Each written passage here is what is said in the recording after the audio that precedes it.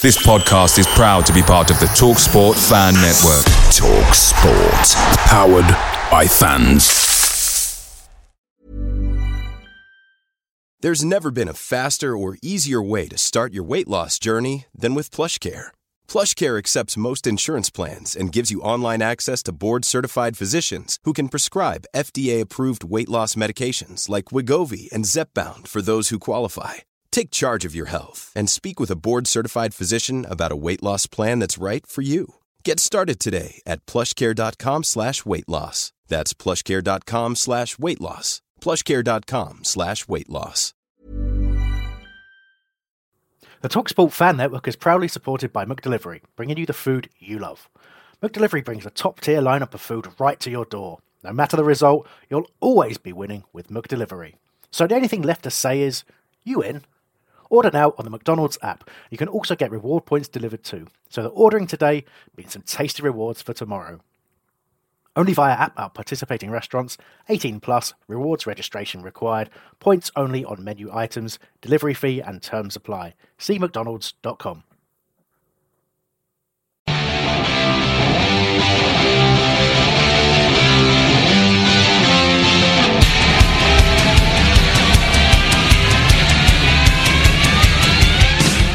Hello and welcome to Homestay Radio. My name is Chris Hambling and tonight I'm your host as we look back at a 4-1 defeat for Palace at the Emirates to Arsene Wenger's Arsenal. I'll introduce you to the panel in just a moment, but we also want to hear from you tonight. Go to holradio.net/contact to find out all the ways to get in touch with the show tonight. We'll be back after this short message.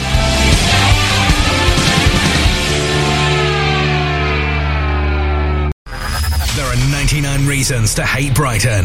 Homophobia doesn't need to be one of them. Follow us on Twitter at ProudandPalace. Right, it is time to introduce the panel.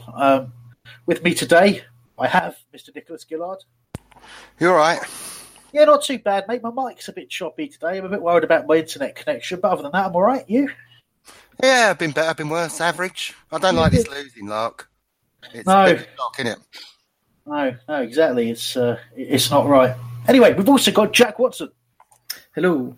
Hello, Jack. Long time no speak. What have you been up to? I've been on a podcast sabbatical, so I've been up to. Just going away, collecting my thoughts. Now I'm back. I'd like to liken it to when Zaha left Palace and then came back. That's what I've been up to. So are you likening like the Croydon ad to Manchester United? Yes. That's exactly what I've done. You have done that, haven't you? I've noticed that there. We're also joined, for actually the second time, isn't it? It's Elliot Hutchins. Hello, Elliot.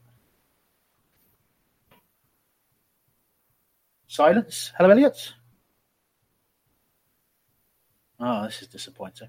I mean, he's there, physically there. I can see him, but he's gone again.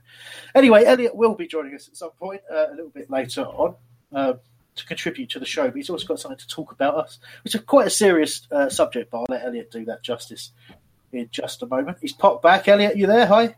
Hi, sorry, rubbish connection. How you doing? I believe me, mate. I know that feeling. Anyway, I'm in the frozen north where we have 2 megabit internet. Yay! That's fine. You have to just get the whippets working that little bit harder on the wheel outside. Anyway, we'll be talking to Elliot about, about a bit of a somber topic, one we want to raise a bit of awareness of in just a moment. But before we do, spend a little bit of time with a quick transfer roundup. Obviously, we are going to get into the review of the defeat against Arsenal in our usual style, but I want to cover a couple of bits first. So, gents, we've had a fair bit in the press of late. We've got so many different names we've been linked with, but it looks like at least a couple of those names are nearing completion, if you believe what's been written in the papers. So one is a Polish central defender called Jaroslaw, I believe it's pronounced Joch, but you never know. I'll ask my Polish mate at work and find out exactly. But he's a young centre-back, I believe 22 years old, plays in the Polish league.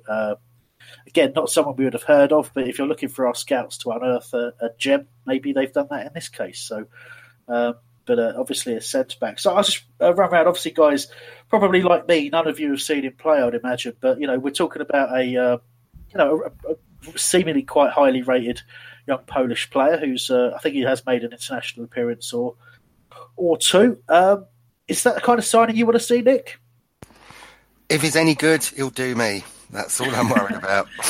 It's funny to see us going off for another centre-back, though, considering how much moaning we were doing before. But we have to now, don't we? Well, the injuries have put the cat amongst the pigeons completely, haven't they? I think we've gone from looking for 3 or 4 players to needing about 12. Yeah. So we'll have to see, won't we? Yeah, exactly. And Jack, I mean, I suppose it probably represents a signing that won't break the bank. You know, if we're going to try and buy a player to go straight into a Premier League first team, you know, a guarantee readiness, we're going to have to spend an awful lot of money, but just sort of take that little bit of a risk off. Yeah, it's a little more refreshing as well, actually using our scouting network to try and unearth, you know, a player who could potentially be quite good for us instead of going for the usual suspects in the Premier League and, you know, having that inflated price for him. So, you know, it's going to be an interesting one to see, you know, how this turns out and whether it will be a success or a flop. And I'm assuming, Elliot, you've never seen the guy play, but inspired or apprehensive? Well, well, we obviously need centre-back cover. I work with a Polish guy who always talks about Polish footballers and tells me how hard they are and, we love the Polish. So, and what is he? How much are we getting him for? 3 million euros, is it? I read. That's the rumour, yeah. Yep. Yeah, I think, you know, I'm confident in our scouting team. So, yeah, I'm quietly confident about it, I hope. Yeah, I do find it funny. I was saying before the show, if you start to read the message boards, you know, on some of the sort of bigger names, you've got a lot of moaning about us going after the same old players and not using a scouting network. And then you have a look on the thread for this guy, there's a lot of complaints about us buying unknown players, you know, untried players. It's like, no, you can't win. And, you know, one thing I've learned in the 8 years or so we've been doing this show is it's impossible to argue anything from any angle. It really is. But the other player we're linked very strongly with signing, and in some papers it's actually reported as done, is a Swedish midfielder called Erdal Rakip. Again, a player I know absolutely zero about. But weirdly, he was in his sort of final year of his contract with Malmo, signed for Benfica, and is apparently being loaned directly to us. So, bit of a mystery, that one. Sorry, someone was talking there. Go ahead. Sorry, it's me. I was saying how strange. Wasn't he being used as part of a deal with the Swedish goalkeeper? Didn't I read something about that? Again, you know more than I do if that's the case. It's a very, very odd one for me. Whether you know, obviously some sort of a deal has been looked at there. Maybe it's someone we were after. Benfica got in there first, or maybe we've used Benfica to sign him for, you know, because we're a Premier League club. Maybe the money would have been greater for us if we didn't use them as a middleman, or maybe we're being used as a feeder club for Benfica. So who actually knows what's going on there? But he's you know, I believe he can play sort of central and out wide. He's only 21 years old, apparently of Macedonian heritage. And obviously there's a connection to Roy Hodgson, as he once managed Malmo football club in Sweden. So maybe there's a link there. But very, very interesting. But again, not one I've ever heard of, so hard to judge. I've never heard of him. Jack, anything? It just strikes with a very January window transfer, doesn't it? Yeah, it does. Yeah. We've got absolutely no idea who he is, what he's like, how much we're coming for, what he'll do. But yeah, we'll take it. But then who knew about Luka Milivojevic before he came to us? Exactly. Yeah, there's somebody's work, and you know, some of our best players have come in the January transfer window. Sure. You know, this could be another one. Dougie can pull off a decent transfer. So. Well, yeah, we certainly expect that. And one of the things that obviously immediately I thought of, well, there's two things really. First of all, given the age, there's a chance that he wouldn't have to, you know, be named in the 25. So, because the other thing perhaps is it shows just how far Loftus-Cheek is from being out of play, and we've seen that he needs an operation and may not play again this season. Nick. Yeah, I mean it's a shame that we had Cabaye go off yesterday, because where our focus was on strikers before, we've got just as much as focus on midfield. And looking round, I can't see anybody available that would float my boat in midfield, around the Premier League anyway, or even the Championship. What's it called nowadays? Yeah. That is it, yeah. Still the Championship, mate. You're all right. They change it every other year. The only thing I can think of is strikers, really. I think we should have a punt on somebody like Danny Ings. Well, yeah, that's been discussed before, but, whether, if you're looking for someone to make an impact straight away, you've really, I think we've learned our lesson from the past and signing Aruna Dindan. You don't really want to pick a player who hasn't played any actual football, because we haven't really got the time for them to get up to speed. But we'll see what goes on there. Obviously, a couple of, Roy Hodgson's talking about needing a minimum of 4. Looks like 2 on the way there. So we'll see what happens in the next week or so before deadline day, where I'm sure we're going to have some.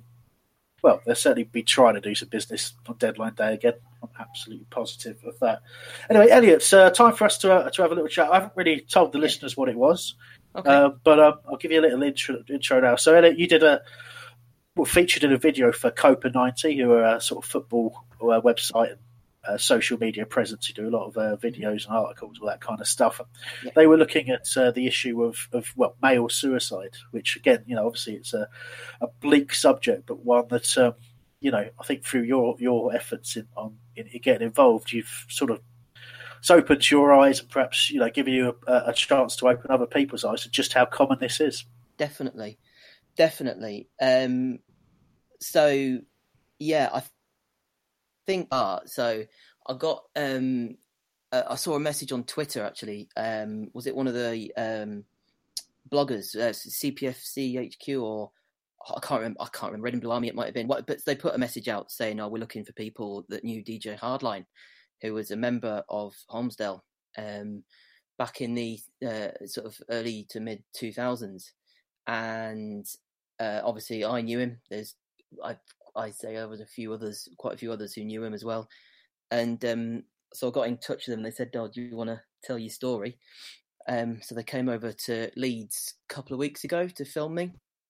And the idea was just to get the story out, really. And it's about raising awareness that suicide is the biggest killer of men under the age of 45 in the UK, which is just... you think about heart disease, you think anything else, but it's suicide. That's stunning, absolutely stunning to hear. You said that pre-show.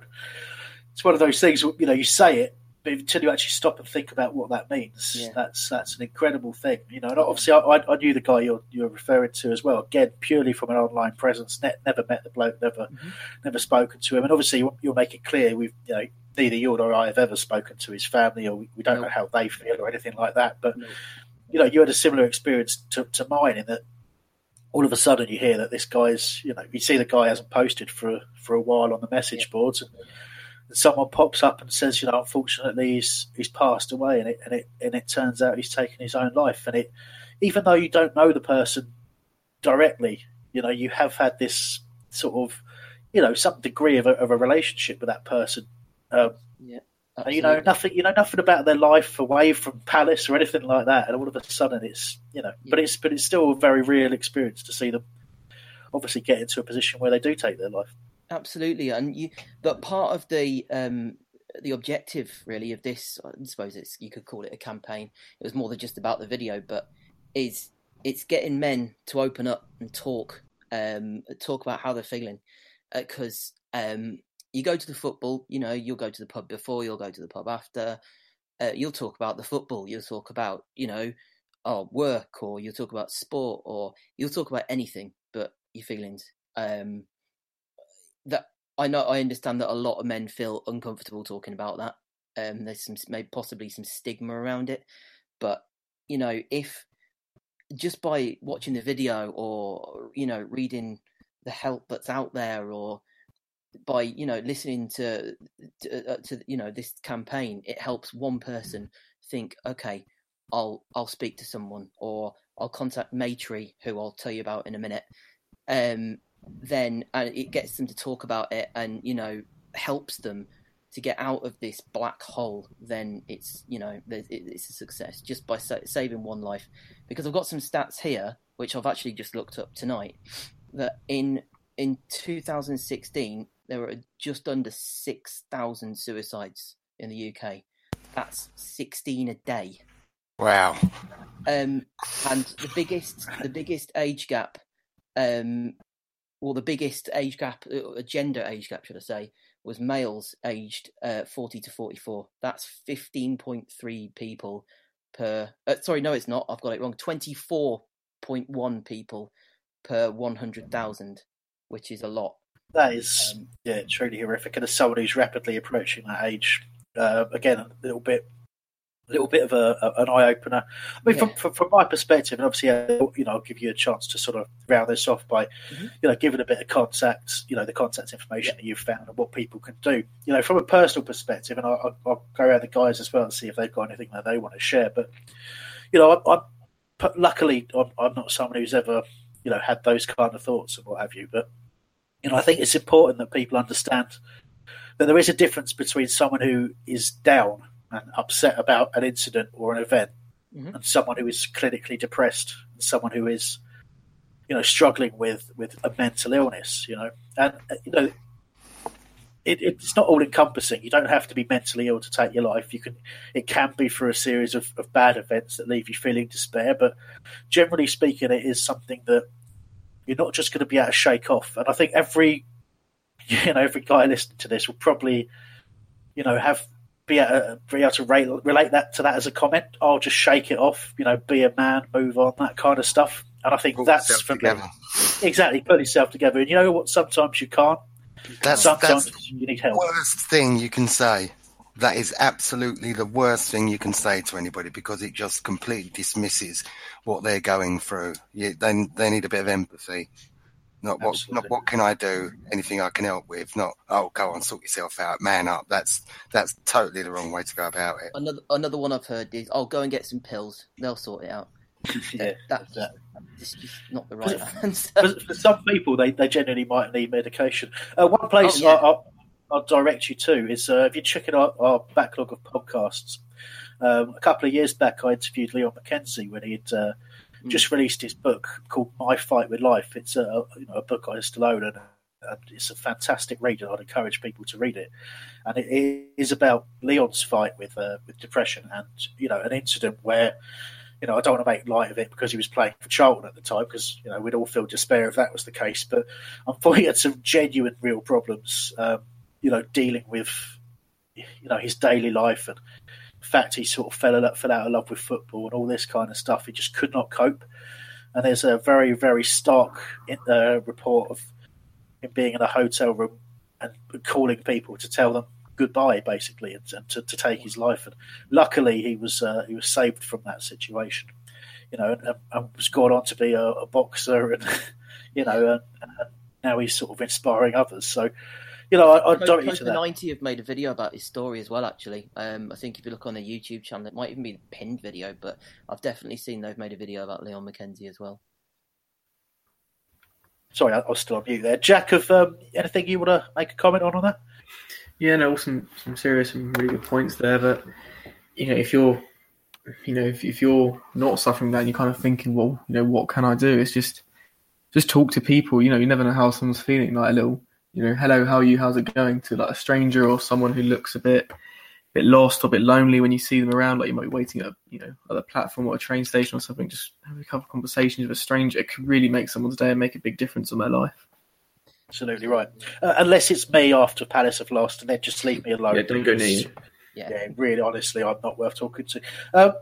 So, Elliot, just if you round this off by letting people know where they can see the video and other resources.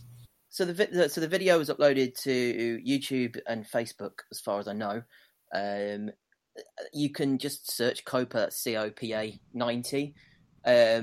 You can probably add the words depression or suicide to that search as well, and the video should pop up, or you can search through the Twitter feed. It's on there as well. But the COPA 90 obviously produced the video, but it was made in conjunction. They are based in Finsbury Park in London. They're a sanctuary for the suicidal, and as far as I can tell, they're the only one of their kind in the UK. So yeah, they kind of they fill a gap between the NHS helplines, drop-in centres.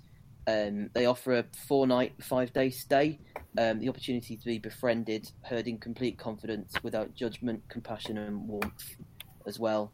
And you can visit their website to see them on www.maytree.org.uk. You can call them. So if you just want someone to talk to, if you're feeling in such a black hole, you feel alone, you've got no one. You can call them. I think it's a 24-hour hotline, but it's 0207 263 7070. You've also got the Samaritans as well, which is a 116123 number, and obviously they are 24 hours as well. But the message is, you no matter how you feel, you are not alone. Just talk. Brilliant. Thanks, Elliot, and I hope people don't mind us taking a bit of time to do that. No. It's something that a lot of people won't have thought about or won't have talked about previously. Just want to encourage a little bit of awareness, and obviously thank you to Elliot for bringing that to our attention. And obviously he'll be joining us for the rest of the show as well to talk about, an event that's hardly going to cheer us up, but it was Arsenal 4 and Palace 1. So let's get right into the analysis of that. Like I say, as much as it's hard to motivate myself to do so. But so we'll start with the lineup and the tactics. And I want to get straight into talking about what I consider to be the major error of the day, the tactical selection from Roy. Can't do too much with the lineup. Okay, so obviously, Hennessy in goal, Kelly and Tompkins centre backs, and full backs Fosu Mensah and Patrick Van Aanholt picks itself because of the situation that we're in. Excuse me. Burping, I was nearly sick in my mouth there. That's just the result. Nice. Yeah, I think it was... no, I won't say that. I was going to say something really bad about Wayne Hennessy there, but I stopped myself. So I'll save that for a minute. So anyway, look, there's a back four there that picks itself. There's no real other options there. Okay, so fair enough, no problem with that. But when we get into the midfield, that's where we have an issue because we've gone into the game the same way we went into the Burnley game. Sakho and Benteke linked up brilliantly. Yeah. Zaha was great out wide, and MacArthur did a really good job in a sort of wide midfield position. However, we all know Arsenal play through the centre, or they play short passing, they overload in the full-back areas. I just thought it was very, very obvious that, they were going to look to overload us in the midfield. And that's exactly what they did from minute one. So for me, we got that extremely wrong. And we saw a very, very different performance from the exact same team against Burnley. So I've kind of given it a summary there. But I do want to get your views on it before I get into any more detail of that. So I'll start with you, Nick. It was poor, wasn't it?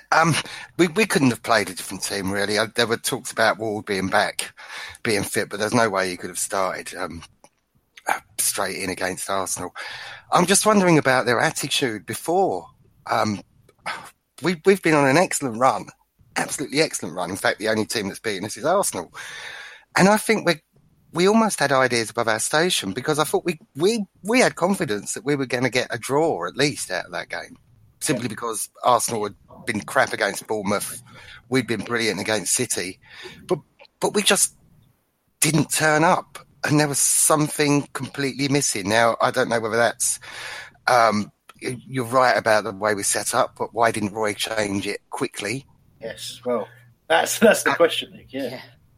And secondly, was the captain inexperienced to actually G us up again? Well, I think what you've said there is it's very agreeable, but I think it's not just. I would have called it a degree of overconfidence, but not just really with the players. I would say again, I would go back to the management and the coaching staff. I think they've just shown a degree of overconfidence to go away to Arsenal and set up the way we did. Now, it's not it's not a glaring error because you can look at the fact we played a 4-4-2-ish and say that keeping the players out wide, was partly to deal with the full-back overlapping situation. Because if you play a narrow three in midfield, you do open yourselves out to to the wide areas. And funnily enough, it is the wide areas that Arsenal exploited very, very early on. But, if you make that a 4-5-1 and a 4-3-3 when you attack like we did later on, just to make the point, when we did make that change, Arsenal never scored another goal.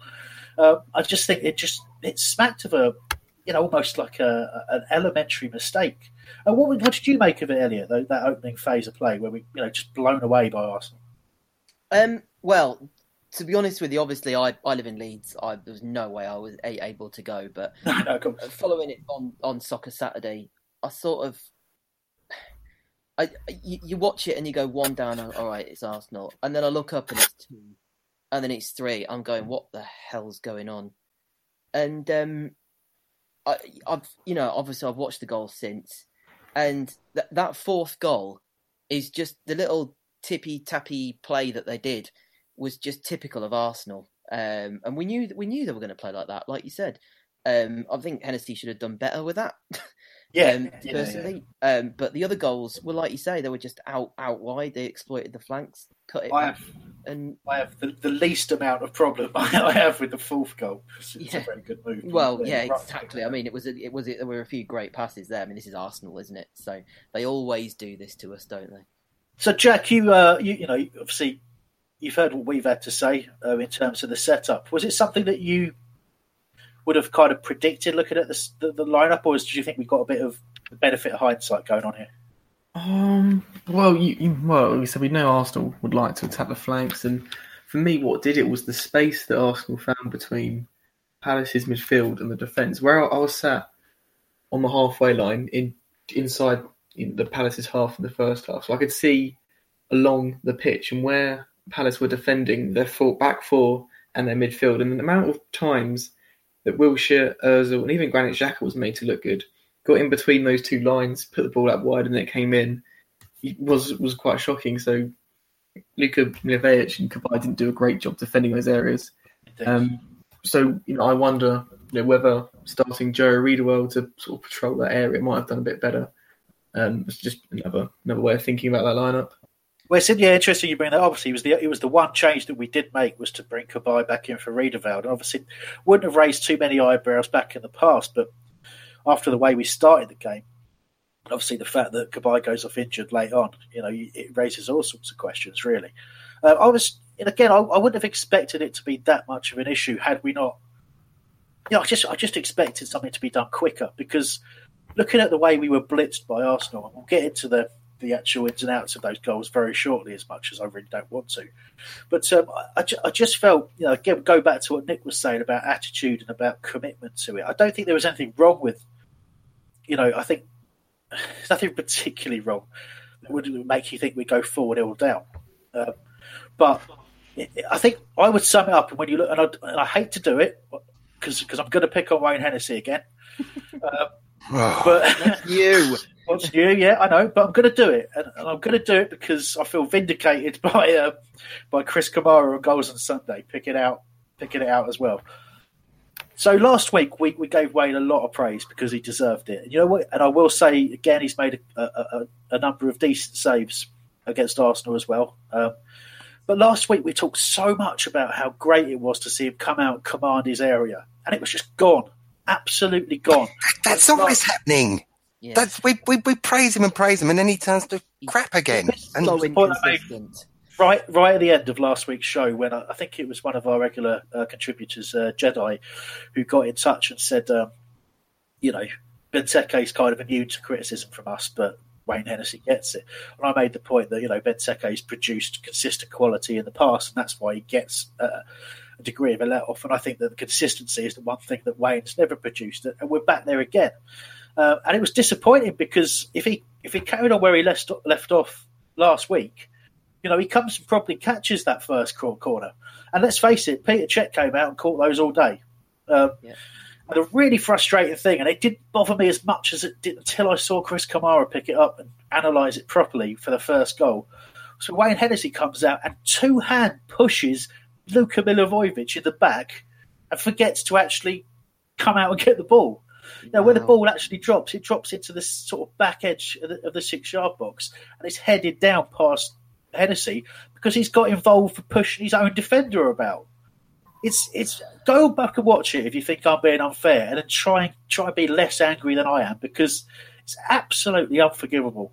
That's not possible, being less angry than you, Chris. Come on, you know that. But there's far more to it. But the guy stayed on his line, and for the other goals, two of the other goals, he's stuck on his near post. His positioning's poor. He's not reacting. He's not prepared. He's not thinking about the phase of play that we're in.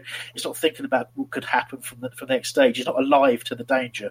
And as you've pointed out, Elliot, for the fourth goal, which was a fabulous football move and embarrassed us considerably, the one thing that wasn't great from that Arsenal move was the finish from Lacazette. It was very poor.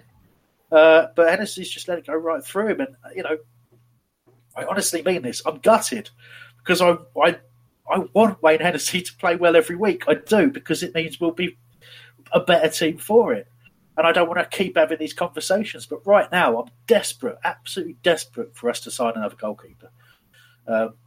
Guys, if you want to comment, you want to correct me, I want to hear it. So I'm going to go round, Joel. You sound like a disappointed parent. I'm not angry, but I'm disappointed. Just let Wayne Hennessey think about that one while you just sort of go off and ignore him for a little bit.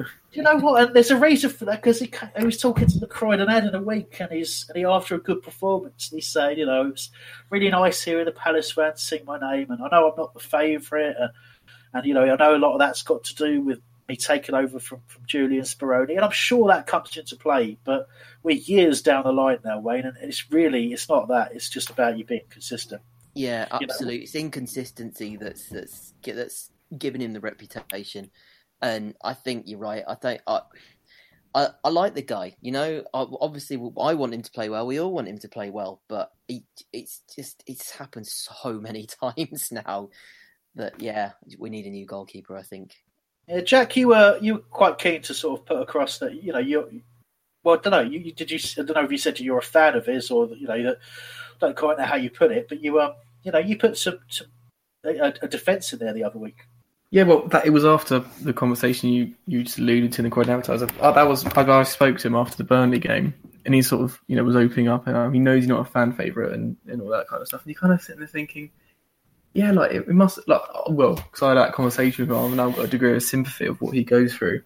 Yeah, but then it's just frustrating because he's had such a good game against Burnley. He says he knows he's not a fan favourite. He's got a few people kind of backing it, and then he goes and has a performance like this and doesn't command his area and doesn't be that presence in the box that goalkeepers should be. We're just taking one step forward and going about 5 or 6 back, and it's. We've taken so many steps back now. This has to end soon. In his defence, yeah.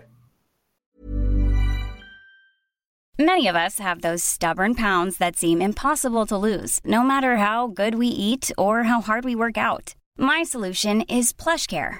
PlushCare is a leading telehealth provider with doctors who are there for you day and night to partner with you in your weight loss journey. They can prescribe FDA-approved weight loss medications like Wegovy and Zepbound for those who qualify. Plus, they accept most insurance plans. To get started, visit plushcare.com/weightloss. That's plushcare.com/weightloss. Away days are great, but there's nothing quite like playing at home. The same goes for McDonald's. Maximise your home ground advantage with McDelivery. You in? Order now on the McDonald's app. At participating restaurants, 18 plus, serving times, delivery fee and terms apply. See mcdonalds.com. The defence were bloody awful. We can't say that was the worst defensive 20 minutes I've seen Palace. And I've seen Palace for 41 years. It was just shockingly bad. Well, we'll get into the meat of that now. Just a tweet in from Brent who's talking about Wayne. I'm going to edit your tweet, Brent. It just says he's a something awful keeper. So Brent's not a fan. We could talk about it all week, every week if we're not careful. And I think to some degree people might think that we do. But it was certainly a disappointment after the strides that were made last week. And it just seemed to prove what I thought, which was last week. It was more tactical. I think it's almost as if you give him specific instructions, he'll be fine. But I think if he has to think for himself, make decisions for himself, he just really does seem to struggle. Or perhaps we've got initiative. Yeah, that's it. That's the word, Elliot. Initiative. A couple of comments in from Facebook. Gary Jones, Wayne's better than the French dick we had. Steve Mondanda there. Neil Koska as Cedric Berthelin. Cedric Berthelin, yeah, that's going back a bit. Ended up playing pretty well for Marseille. Neil Koska said he's unfortunately a liability and we need a new keeper ASAP. Obviously, lots of rumours we were signing Vicente Gaeta, but that seems to have gone pretty quiet now. Oh, that was bad. That we were properly used. I'm sorry, but we were properly used for that to get him a better deal. That was I kept seeing it and thinking, there's something not right here. There's something not right here. And then when it came out last week, he's actually staying. I was not surprised. There you go. But we've still got plenty of keeper targets, I believe. Nick. Yeah, it's just lucky that all this crap's happening during the transfer window and we're not stuck with him for a while. Let's just hope we get someone. Well, there we go. But it shouldn't have to feel like that. It's an unfortunate set of circumstances. It really is. Thanks for those comments, everyone.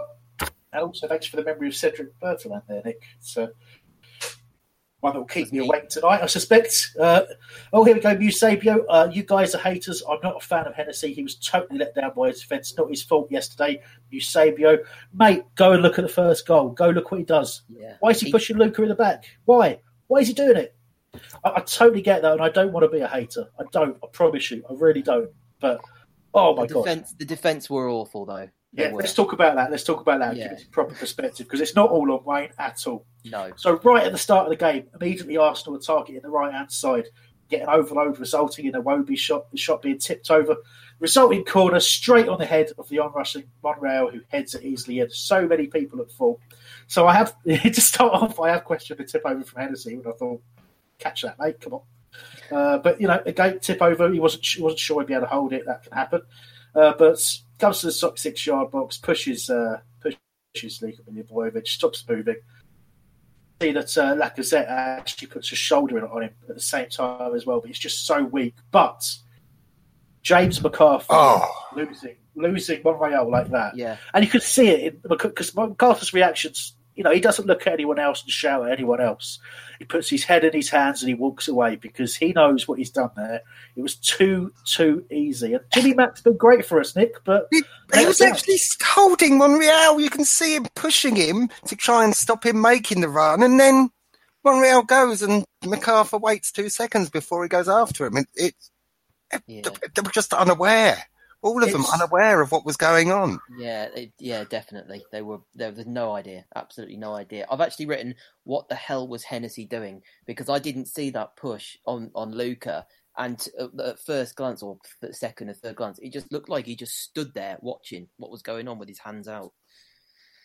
So it's incredibly depressing. But again, looking at the MacArthur situation, Nick, you've picked it out great. He's got hold of Monreal, trying to stop that run. But what he does is as the ball's kicked, he looks up to see the trajectory of the ball. The second he looks up, that's when Monreal's gone. That's when that's when the goal's scored. Basically, it's that little look, that little moment of just seeing, where's this ball coming? And you could kind of forgive it in a way, but it's a bigger mistake than Hennessy's been a nightmare in there. Again, we're getting people defending him. I get it. He's a human being. People always want to defend a human being, one of our players. But seriously, look at it. Seriously, look at what he's done and understand what we're saying. But the goal's been scored the second MacArthur loses Monreal. And Jack, it's 3 minutes into the game, and it's a worry straight away, isn't it? It is, and it's well, when you're playing Arsenal individually, you all need to have a good game if you're not going to lose that. I think our record against Arsenal in the Premier League is just awful. I think we've taken points from them on 2 occasions, I think. So, when you play against these teams, you've got to be in your game. And, to start off like that is just a real disappointment because you're going to be facing an uphill battle. And, mistakes were made. And at this level, they get punished. And unfortunately for MacArthur, he's not come off too well in this.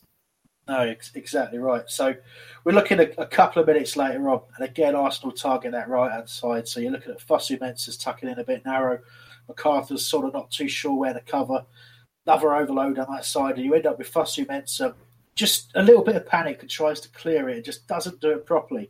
But what's actually happened as he makes that clearance is Wilf has walked off Monreal. So he's with him. He's with him at the first phase of play. As the ball, as Fosu Mensah goes to clear the ball, Wilf's just started a little walk up. He's not alive to the danger. He's not alive to the challenge. So you have Monreal free down the left-hand side. So, but the players, go into the right sort of position. So Hennessy comes to his near post area, looking to stop any kind of a drill into that near post. But the defence above him, kind of in front of him, gets into a line. But they're all marking a bit of space, other than Kelly, who's with Lacazette. Everyone else has got no one. So there's 8 Palace players in there plus a goalkeeper. There's 5 Arsenal players. Yet the 3 Arsenal players that aren't Lacazette and Monreal have no one marking them.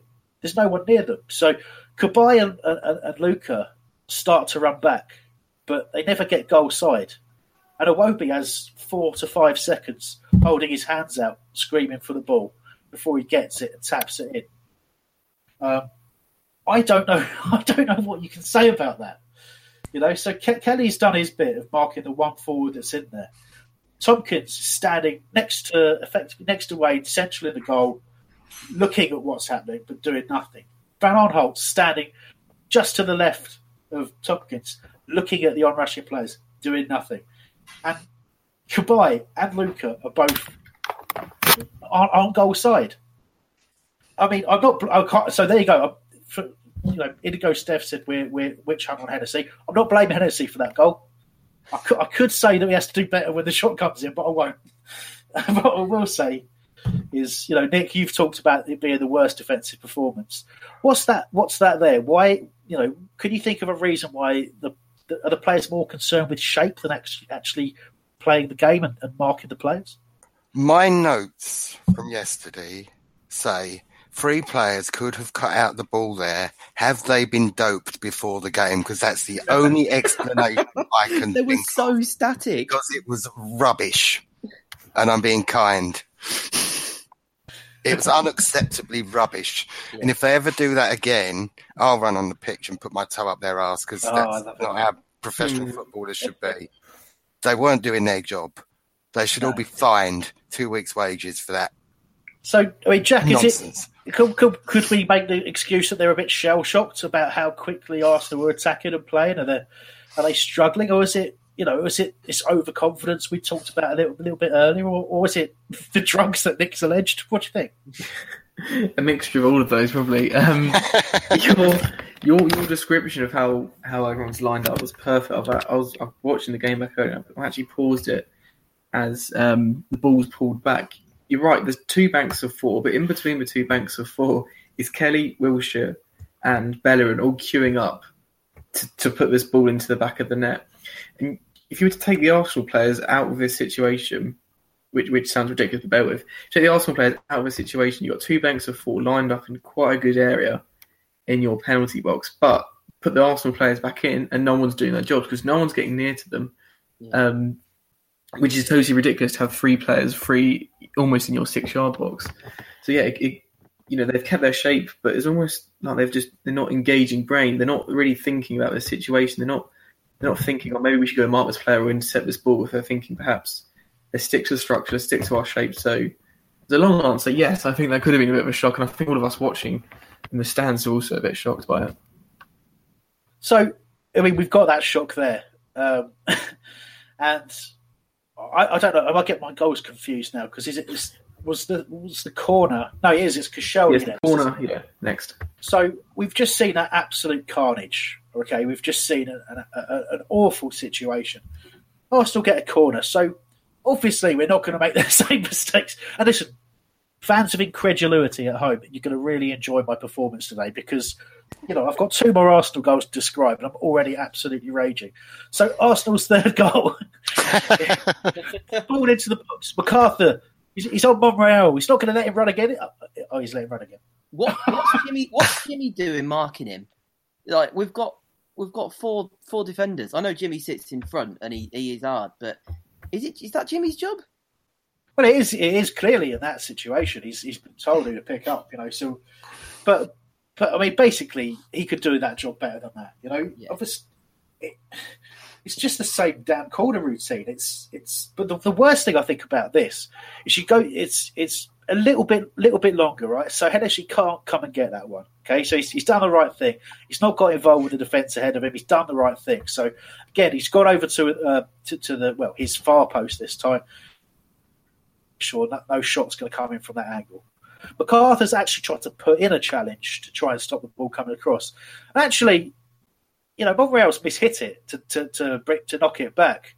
But I tell you, and again, this looks like a witch hunt on individual players and all this kind of stuff. But you do have to watch it, because Martin Kelly air kicks.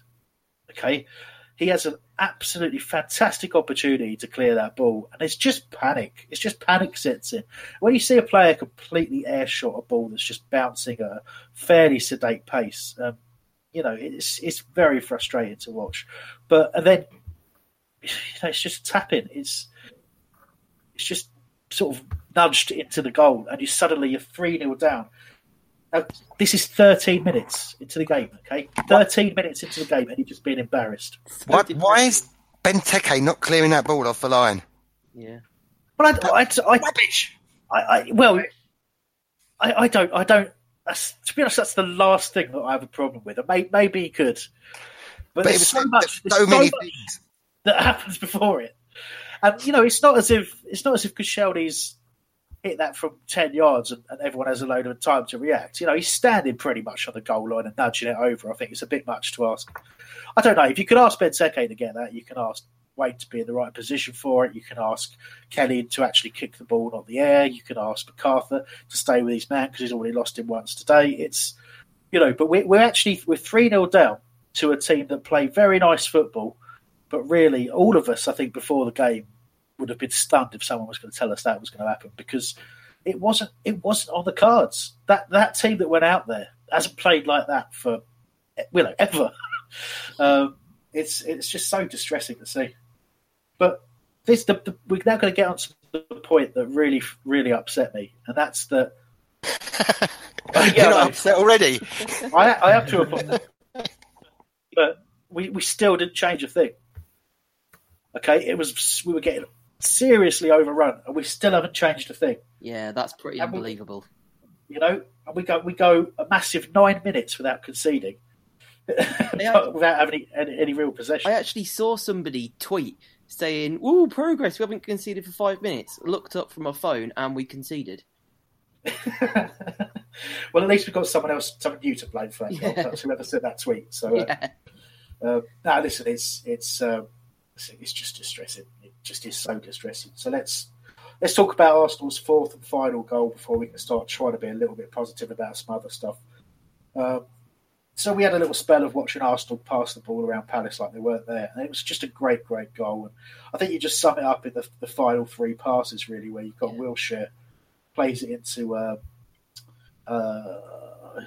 Ozil, who then backheels it into the feet of Lacazette. And again, at the risk of being told I'm a Hennessy hater again, Wayne's got to do better with that.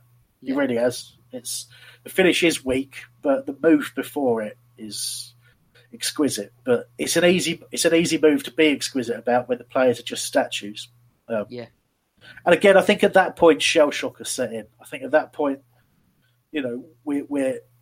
we have to praise the players for showing a bit of fortitude after that, because you could really fall apart and see something get, incredibly, incredibly embarrassing from that point on.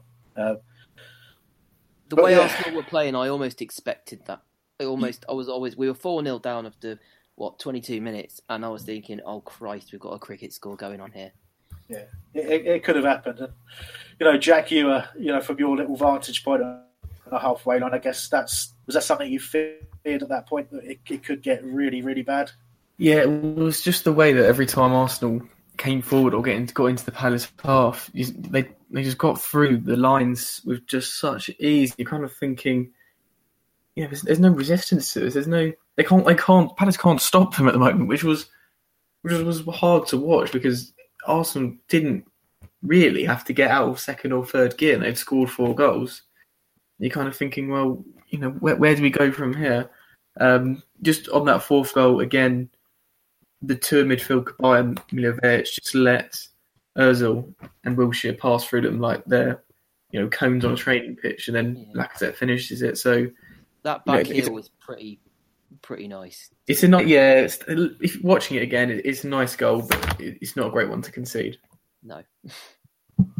No goal's great to concede, but let's say sometimes you do have to admire the football, and I do in that goal to a degree. But look, we changed it after that.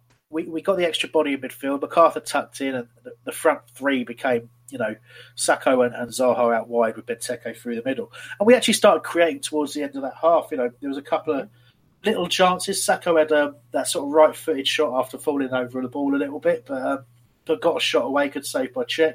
A few moments later, Zaha gets through and as a shot deflects. And you look at that, you look like a keeper like Peter Cech. Even with a deflection, he gets fingertips to it and stops it. It's going in without those fingertips. Yeah. And again, this just to explain a little bit about what we've been talking about with Hennessy.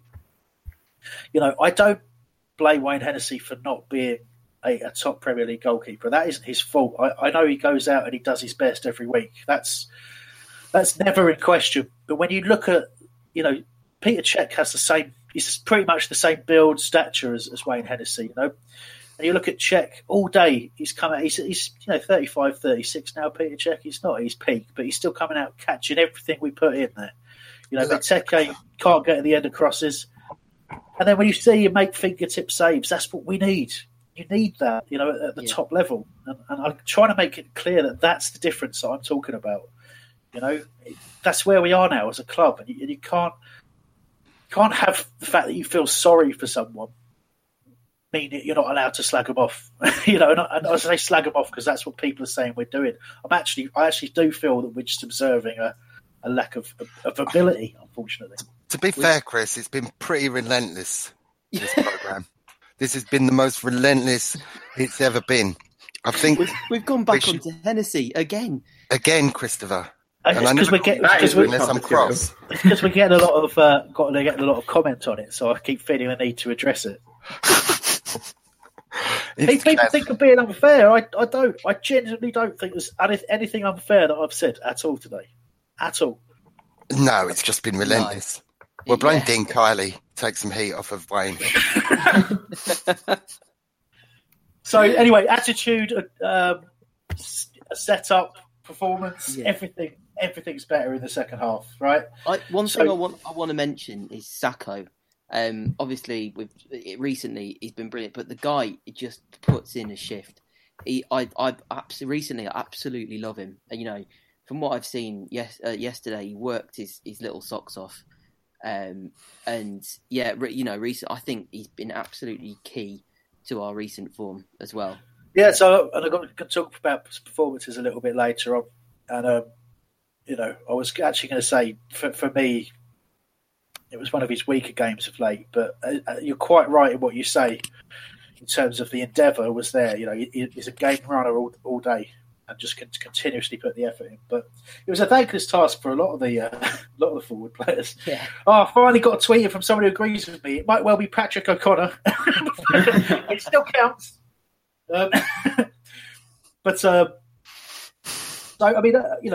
Arsenal were obviously a little bit slower paced and a little bit more relaxed in the second half. So I don't want to overdo it with the praise, but I thought Palace played so much better. They didn't create a huge amount, Arsenal. There's a couple of good saves from Hennessy, one from Iwobi, after Tompkins' sort of lack of pace was exposed a bit. But the key moment for me, and it's going to sound weird saying this, because when you start adding up these key moments of what could have been in the second half, we could have actually been looking at an interesting finish to the game where we were pushing to get a point. And the first moment that starts that for me was something that was completely missing from the match of the day highlights, and shown but not discussed on Goals on Sunday. And it was the clear foul on Wilfried Zaha by El Neni on the edge of the penalty area, inside the area, definite penalty, 100% in my view. Why do we have to put up with this huge focus on Zaha as a diver and a cheat when he isn't. Yeah, when denied a clear. I work in an office full of Leeds fans, and they all know I'm a Palace fan. And the first thing they say to me is about Zaha. He does dive a lot, doesn't he? No, he doesn't. And I will defend him forever. And he gets such a rough deal from opposition fans, from referees. I haven't seen the incident that you're talking about, but I can imagine how it is. Well, the thing for me was Zaha, and he was getting a lot from the Arsenal fans. It's the way he conducts himself on the football pitch. So it's hard because I don't. When he goes down under a tackle, I don't think he dives. However, he's always looking for a foul. It doesn't mean he's diving. He's always looking to be fouled because that's his game. You think of the number of penalties he's won that Palace has scored from. His game is to be tricky, be hard to play against, and then fouls will get penalties. So that frustrates opposition fans. That's why they get on his back. But what bothers me is when there was a couple of instances. That's the one where he lost possession in the Arsenal half, and he was like flapping his arms, like berating the referees, like just generally sulking. And the referee's going to look at that. The opposition fans are going to look at that and was like, oh. But, you're looking for something that's not there. That's what I think his problem is. If he can change that, I reckon perceptions will change big time. Actually, I know what you're saying, but I can't agree with it because the trouble, what I'm getting at is that Zaha's as a victim of trial by media because there's a clear agenda. Because if there wasn't an agenda, they'd highlight this situation and say, look, we had one against was it Burnley as well. He had a clear penalty denied as well. Yeah, that's Sacco. Go on. Oh, maybe. Oh, it was Sacco. There was another one as well that Zaha did directly after he'd been allowed to try the media. I can't remember what game it was, but anyway, it's you'd get even treatment, but there's nothing even about it. Match of the day, it's the game, the first game on there. They choose not to show it. Now I don't know, Nick. Go on, help me out here.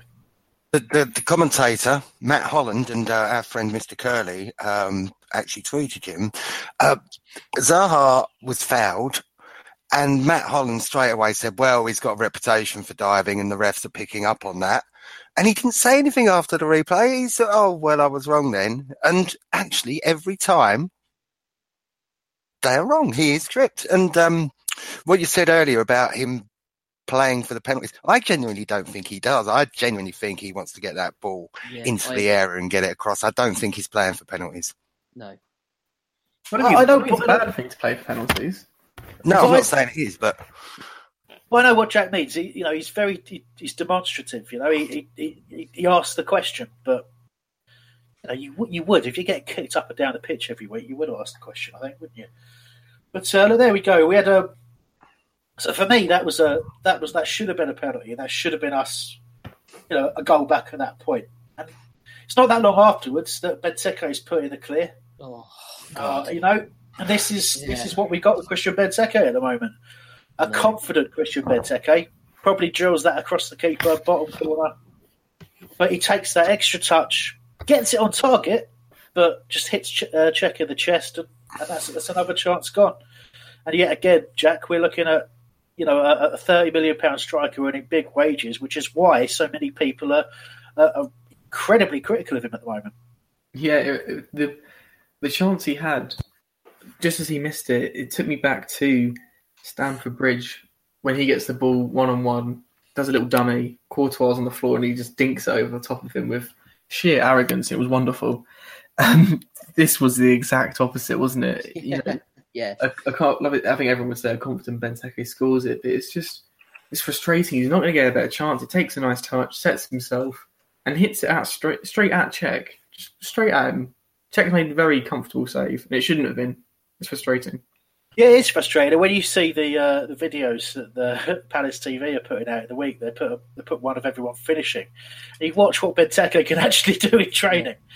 You just it's a very, very, very difficult thing to watch. And I think whilst I am a big Benteke fan, and I think people are really sticking the boot in and ignoring his overall performance as being pretty good, the fact that he's just not producing in front of goal, I would go along with those who if you had options on the bench or you had options in reserve to come in and push him, right now he'd be dropped. Right now he'd be on the bench, and there'd be someone else having a proper go. So that's something we've got to do. For Connor Wickham, I long for Connor Wickham. I think Connor Wickham longs for Connor Wickham as well, but I'm not sure how long it's going to be till he gets back. Go on, Nick. A good Arsenal friend of mine, Matt Jones, at Minuteman Matt on Twitter, has said, poor Benteke, he looks shot. He watched him, he went unchallenged, he missed a kick out from the keeper, just airheaded it, and he looked thoroughly out of sorts. I agree with him, but he is doing good stuff in the same way that Shamak used to, and I love Shamak, and he didn't score many goals. But I think it's worse.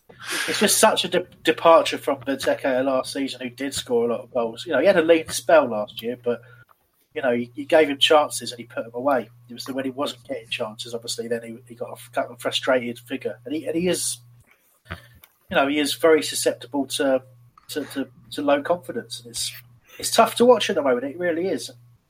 As much as I hold my hands up. I get really angry with people who attack his ability, because I don't think it's anything about ability. No, I don't think that can ever be in question. But players do lose it, and the longer it goes on, you wonder if they're ever going to get it back. And you've seen players in the past. He's only 27. You know what I mean? But he should be at his peak, right? He should be at his absolute peak right now. But there are plenty of players who've been up to the level that he's reached and just dropped off and never got back. And you just hope that he's not going to be one of those. Especially at that money. Yeah, exactly. But one thing we've got to get in there is competition for places. Enough to push him, enough to take him out of the team when he's struggling, and get another body in there to do something, and not a converted winger as much as done a good job. That's not what we need right now. Maybe we should let him take the next penalty, boost his confidence. Very, very amusing, Nicholas. Very, very amusing. Maybe we could get Cenk Tosun in. Oh, wait. Yeah, I forgot that. So anyway, look, it's worth noting we did get a consolation goal. My point is that if Benteke puts that one away and we get our penalty, potentially this consolation ends up making it 4-3 and it's game on. But it's a great little finish, isn't it? Great little chest down. Great really is. A good jump from Benteke, wasn't it? Gets up there, little header to the side, gets back in the box. But no messing around from Lucas. Swivels on the volley. Ruins Czech's clean sheet, keeps him on 199 instead of 200, which I'm quite happy about. People breaking records against us, so that was good to see. And we played out the game and got away with one a little bit later on, with Tompkins absolutely smashing Lacazette in the box. No foul given when it was a clear penalty, but full time. And we won the second half. Fortunately, you don't get points for that, but we did. Second half, we won the last 58 minutes, 1-0. You're quite right. We won more of the game than them. Another downer though is we lost Cabaye. Yes, we did. So, how bad's that going to be? No, I don't think there's been any comment yet, but obviously he looked to be really struggling. I think when he first went down after the challenge, you kind of thought there wasn't too much in it, but I think he realised he'd done something quite bad, and then obviously the stretcher comes in.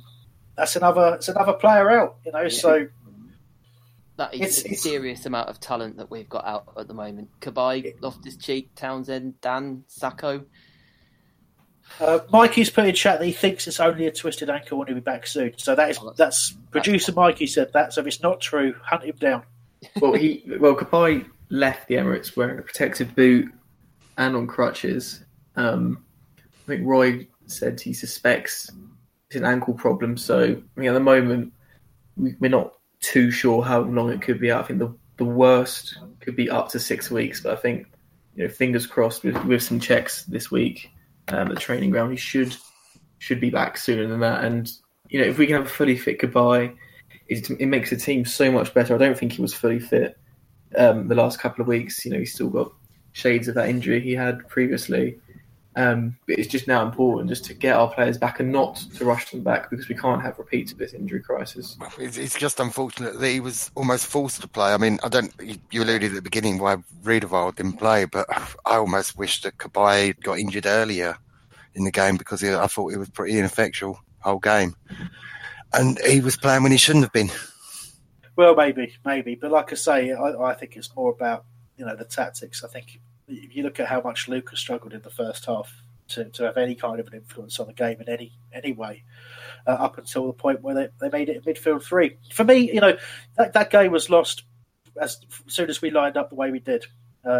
Unfortunate, all right? Unfortunate, but, This is a strange one, because Hodgson's tactics have been pretty spot on.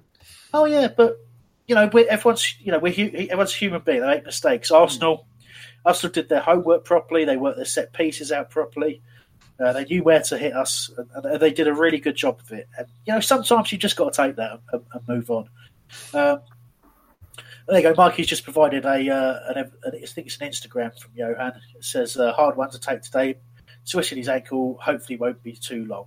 Thank you for your support as usual." So good stuff there. Cheers, Mikey, for that information. Cool. So just the last little bit to round off. Most of the contact we've had today has been defending Hennessy and slagging us off for slagging him off. So sorry everyone. Sorry. Same as it ever was. Look, I get it. People, I always hate it when people have a whipping boy that they blame every week, and I can see the parallels with Benteke, who I defend most weeks, and other people do this now. But I wish we didn't have a need to kind of to pick on a certain player, but I think I've said why that is for me. And like I say, I repeat, I don't think we've said anything unreasonable tonight, but you're welcome to disagree as much as you like. So, guys, are we talking a blip here? Is this performance a blip? Yes. Or are you worried that the confidence might take a knock and we might struggle a little bit in the games we've got coming up? I'll start with you, Elliot, since you're the guest. I think we've faced adversity most of this season, and we've come through it. I think we've got West Ham next, haven't we? Yes. I think their players will want to make up for this. I think we'll beat West Ham. If not get a Desmond, I think we'll beat them. And I think this is just a blip. Oh, blip from Elliot. Jack, what are you thinking? Blip. That's 2 defeats in 12, I think. 13. And those two defeats have come against Arsenal. Roy's working wonders, and we'll get back to winning ways against West Ham. I'm sure of it. Nick, are you still confident? Yeah, I think so. It is a blip. I just hope Roy's tactics haven't been found out a little bit. Let's just hope he can mix it up with what he's doing. But I do trust that he's the best man for the job. And we've got, 10 days till the best Homestyle radio show of the year, is it? Oh, yeah, my favourite, the transfer window show. Yay! And I just hope we can get people in before the West Ham game, particularly if those players haven't come back from injury, because as Elliot said earlier, we don't want people coming back too soon, because that will break them more. I think you've hit the nail on the head there, really. We've got to get a couple of players in. We've got a bit of a break, 9 days till we play West Ham. A massively important game on a Tuesday night down there at the London Stadium. Got to get something out of that, I think. And obviously Newcastle and Everton after that, before we got a really tough run playing Spurs, Man United and Chelsea consecutive games. So, listen, this is why overconfidence can be a dangerous thing. And if we did get that little bit of overconfidence going into the Arsenal game, maybe it was a good time to get a reminder that we've got to do more than just turn up and play a game of football. You've really got to be at it. You've really got to be focused. You've really got to be 100% every second of every game. And fingers crossed. It was just Premier League. Yeah, exactly.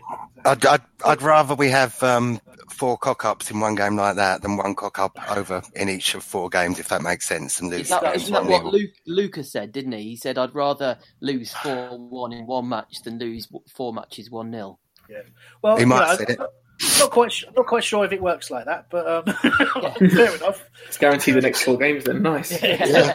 But the logic goes out the window when you think about football, though, doesn't it? Yeah. It certainly does. Anyway, thank you to everyone who's listened and contributed tonight. Much appreciated. If you want to get into contact with us during the week, you can still do so on all the usual things on holradio.net/contact. There will, of course, be a preview show. No, there won't be a preview show midweek, will there? Games on Tuesdays also. Not for a week. Possibly. There might be one. Obviously, there won't be a review show until the following week. My thanks to Elliot for joining us as a special guest. Cheers, Elliot. Thank you. Yeah, I just want to say thanks for having me on. Hopefully the message got across. And I've been speaking to CPFC Minnesota online, and I just want to say, come on, you Vikings, tonight for the NFC Championship in the NFL as well. Yeah, I'm a huge fan. I promised I'd say that as well. I have no idea anything what you just said. He'll know. That's the main thing. Thanks to Jack and to Nick for joining me, to Mikey for producing, and we'll speak to you again soon. Bye now.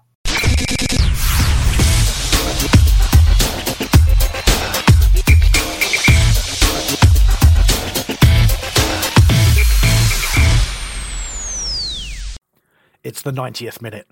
All your mates around. You've got your McNugget share boxes ready to go. Your mate's already got booked for double dipping, and you steal the last nugget, snatching all 3 points. Perfect. Order McDelivery now on the McDonald's app. You in? At participating restaurants, 18 plus, serving times, delivery fee, and terms apply. See mcdonalds.com. A lot can happen in the next 3 years. Like a chatbot may be your new best friend. But what won't change? Needing health insurance. United Healthcare Tri-Term Medical Plans are available for these changing times. Underwritten by Golden Rule Insurance Company, they offer budget-friendly, flexible coverage for people who are in between jobs or missed open enrollment. The plans last nearly 3 years in some states, with access to a nationwide network of doctors and hospitals. So for whatever tomorrow brings, United Healthcare Tri-Term Medical Plans may be for you. Learn more at uh1.com. This podcast is proud to be part of the TalkSport Fan Network. TalkSport. Powered by fans.